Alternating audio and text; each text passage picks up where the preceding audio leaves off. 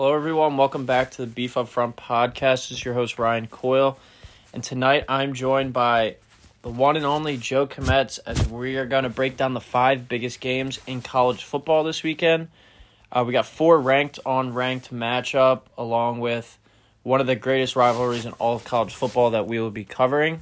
So, Joe, it's good to have you back on the show, and how you doing? I'm doing good. Thanks for having me on. All right, our first matchup that we'll be covering is the 19th-ranked Virginia Tech Hokies traveling to the 8th-ranked UNC Tar Heels. As of right now, UNC is a 4.5-point favorite in this game. Joe, what are your thoughts on this matchup? I think this will be the week we really get to see how good North Carolina is. They're ranked number 8th in the country, which, you don't normally expect to see the 8 next to the UNC logo, but they have what people are saying is a Heisman contender in Sam Howell, and they're 2-0 so far. They beat Syracuse and Boston College, but they struggled against Boston College, and they really didn't open it up against Syracuse till the second half. But they had a 3-week layoff because of bye weeks, and their game against Charlotte University got canceled. So I think this will be the weekend really get to see how good UNC is. So do you think you got Virginia Tech or UNC in this one? I have UNC winning, but I think Virginia Tech, for those who like to bet out there, will cover the 4.5-point spread. Yeah, I agree with you here with UNC winning this football game. The main key, I think, to winning this game for the Tar Heels, though, will be to stop the running back for Virginia Tech, Khalil Herbert, averaging 12 yards a carry this year, 156 yards per game. He also has 3 rushing touchdowns, so a big-time explosive runner. But where Virginia Tech really struggles is the passing game. I think that's what makes the difference in this one. The Hokies this year are only averaging 172 passing yards per game. That's a really low number compared to UNC, who's averaging 264, and they're also rushing for 168 yards per game. So North Carolina, as you were saying, with Sam Howell, has more of a balanced offense, and they also have 2 running backs who can run the ball well, and Carter and Williams, who share the ball pretty evenly in the backfield. Carter has 23 rushes on the year, and Williams has 25. So 2 guys who can run the ball pretty well, help keep that offense balanced. So I really like UNC in this one because of that. But another main key in this one, along with stopping Herbert, is stopping the whole rushing game for Virginia Tech, as they average a whopping 319 yards a game on the ground, which is good enough for 3rd in the country. So if UNC can find a way to slow down Herbert and the rest of the Hokies rushing attack, I think they have a good shot in this one. I'm actually going to pick them to cover that 4.5-point spread. So give me UNC by 5 or more. Our next matchup that we'll be covering is, as I was talking about earlier, one of the best rivalries in college football, as number 22 ranked Texas will be playing, weird to say this, an unranked Oklahoma team this week in the Red River rivalry game. As of right now, Oklahoma is a 2.5-point favorite, and the over-under is 72.5, so a pretty big over-under there. What are your thoughts on this game, Joe? I think this game's going to be really exciting because, a lot of people are kind of overlooking this game with what has happened lately. Oklahoma's lost 2 straight. They're 0-2 in the Big 12 for the first time since 1998. And Texas being 2-1, they barely beat Texas Tech, and then they lost to TCU. But I think, I'm really excited to see Spencer Rattler go up against Sam Ehlinger. Sam Ehlinger going in, I'm pretty sure he's a senior this year, right? Yeah, I think so. And then Rattler obviously being a true freshman. It's going to be exciting to see. This is definitely going to be an offensive game because both defenses are just awful. And I have Oklahoma winning this game, actually. I think they're going to show people that although they lost, to Kansas State and Iowa State's currently a top 25 football team. They only have one loss to another top 25 team. And Kansas State is also 2-1. So I think this will be the week Oklahoma shows that they're not as bad as their 1-2 record shows so far, because I think Texas is not as good as that number 22 ranking. I'm actually going to pick Texas in this one. As you were talking about, Rattler, a real young quarterback for Oklahoma, and Ehlinger, a quarterback who's been here before, played in this game many times. So I like the experience factor there. Oklahoma, I wonder when the last time they lost 3 games in a row was. I probably got to dig pretty deep in the record books for that. But this is always a fun and exciting game no matter what the records are and how the teams are projected to be for the year. Always seems to come down to the wire. But I like Ellinger over Rattler in this one just based off his experience. And then you got Ingram, Keontae Ingram out of the backfield for Texas, one of the better running backs in the country. And just Oklahoma just doesn't seem to be themselves this year. Obviously, a young quarterback might have something to do with that. But I like Texas. I think they have more experience than this young Oklahoma team and just an overall better defense as well. Oklahoma hasn't been able to stop anything this year. Texas has some guys who can limit what Oklahoma does on offense really well, and that's spread teams out. So Texas is also averaging 51 points per game, which is tops in the country as of right now. So I really like the Longhorns in this game, and I think, as always, it'll be close and exciting, but Longhorns by a score. Our third game of the week is probably the team who I think might be the best-looking team right now in the country, in the 4th-ranked Florida Gators, traveling to 21st-ranked Texas A&M Aggies for a noon kickoff. The Gators, as of right now, are a 6.5-point favorite. What are your thoughts on Florida versus A&M in this one, Joe? I think Florida is going to absolutely destroy Texas A&M. First of all, with Texas A&M, it's pretty tough, you know. Before COVID happened, people were saying this was a team based off of their schedule pre-COVID. Some people were saying they were going to start 10-0 before playing Alabama. They were saying this was a dark horse team to make the college football playoff. Obviously, with COVID, everything got rescheduled where they had an SEC-only schedule, and 2 of their first 3 games are against Bama and Florida. You know, Bama currently sitting at number 2, Florida sitting at number 4. It's kind of tough to really gauge how good or how bad A&M is because I feel like their Week 1 win against Vandy, they were kind of overlooking them to prepare for Bama, so they only won that game by 5. But then, you know, they get rolled by Bama, whereas Florida so far has just looked absolutely dominant so far, beating Ole Miss 51-35 and beating South Carolina 38-24.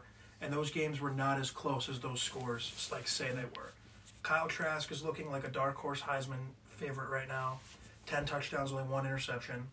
Kyle Pitts, their tight end, is insane. He has 6 touchdowns, and they've only played 2 games so far.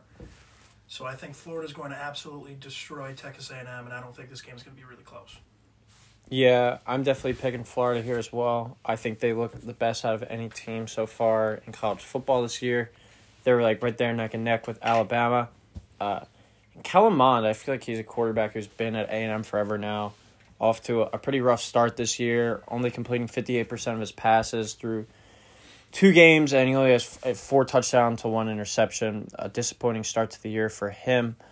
Well, on the other hand, for Florida, Kyle Trask, who isn't he the quarterback who never started a high school game or started like 1? I think that was him last year. Yeah. Him or someone else? Like he never started until now. And now he's playing himself he backed into up to Eric King, who's in Miami right now, who we'll talk about in a bit. But he's playing himself into like a first-round type draft pick, completing 71% of his passes, has 10 touchdowns to 1 interception.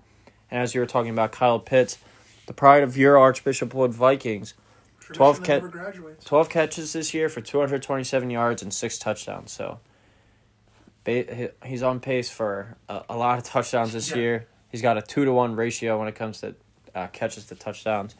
Been probably the best receiving threat in all of college football this year. Something I do want to see from the Gators, though, in this game is the ability to run the ball more. Only 1 rusher on the team with over 100 yards on the ground. I mean, as well, they've been throwing the ball against, as we move on throughout the seasons, against these better teams, you're going to have to be able to run the ball as well. So look for the Gators to maybe establish the run more throughout this game, but I think they definitely cover that 6.5-point spread and beat Texas A&M pretty big, as you were saying. Our 4th game is 14th-ranked Tennessee going on the road to number 3 Georgia. What are your thoughts here, Joe? I think this is going to be a very good game because I think, I know people for years have been saying, Tennessee's back. Tennessee's going to be competing for an SEC title. I don't think they're there yet. I think they're definitely the 3rd best team in the East behind Georgia and Florida. But, it's tough for Tennessee when you have 2 of the top 4 teams in your division. And, they're going up against one of them this week. And I think Georgia's going to win this game, but I think the spread on ESPN says it's currently at 12.5. I think Tennessee's going to cover that spread, but I think Georgia's going to win because I'm curious to see if JT Daniels is going to start or they're going to stick with Stetson. Is that his name? Stetson Bennett? Yeah, something Stetson like that. Bennett. He started for them last week against Auburn. They beat the Whooped crap up out on of them. Auburn. Yeah, and then early on they struggled against Arkansas, but once they put Bennett in, they ended up rolling and pulling away with it and ended up winning 37-10. But this is definitely another one of those games. I feel like I've been saying this a lot. We're going to see how legit both of these teams are because with COVID, it's been kind of tough to get a real gauge. Like Tennessee's only played South Carolina and Missouri, and they only beat South Carolina by 4. And if they're as good as they say they are, they should have beaten Missouri more than 35-12. Like that's a game. Like Bama was up like 35-0, and they put in the backups. Like that's a game you should dominate. And then Georgia obviously destroyed Auburn last week, who some people were saying Auburn had one of the best defenses in the country, but they clearly didn't look like it. Yeah, I think this is one of the games I'm actually going to pick against you here. I'm going to pick Tennessee in this one with the upset. Long as Kirby Smart's been the coach at Georgia, it feels like they've had a lot of go-to weapons on offense, whether it's been Sony Michel, DeAndre Swift. Some names are escaping me, but they've always had a lot of elite weapons, and it seems that they seem to be lacking that this year. And this Tennessee bunch has been, ever since the second half of last season, has been on fire, has gotten out to a good start so far this season. Two teams with very good defenses, pretty balanced offenses as well. I'm just going to go with the gut feeling in this one and say Tennessee surprised some people and proves that Georgia isn't a very elite team this year. It's still going to be a very good team in the SEC, but not one competing for a national title. And Tennessee makes a big jump into the top 10 becomes a powerhouse program again for the first time in several years. So I'm going to take the Volunteers over the Dogs in this one. And then our last game of the week, the primetime matchup of the number 7 Miami Hurricanes going to Columbia. Do they play in Columbia, Clemson? No, they actually play at Clemson. Okay, Clemson down to Clemson to play the Clemson Tigers, number 1 ranked team in the country. As of right now, Clemson's a whopping 2-touchdown favorite, 14 points over Miami. So, last game of the week, Joe. Who do you got?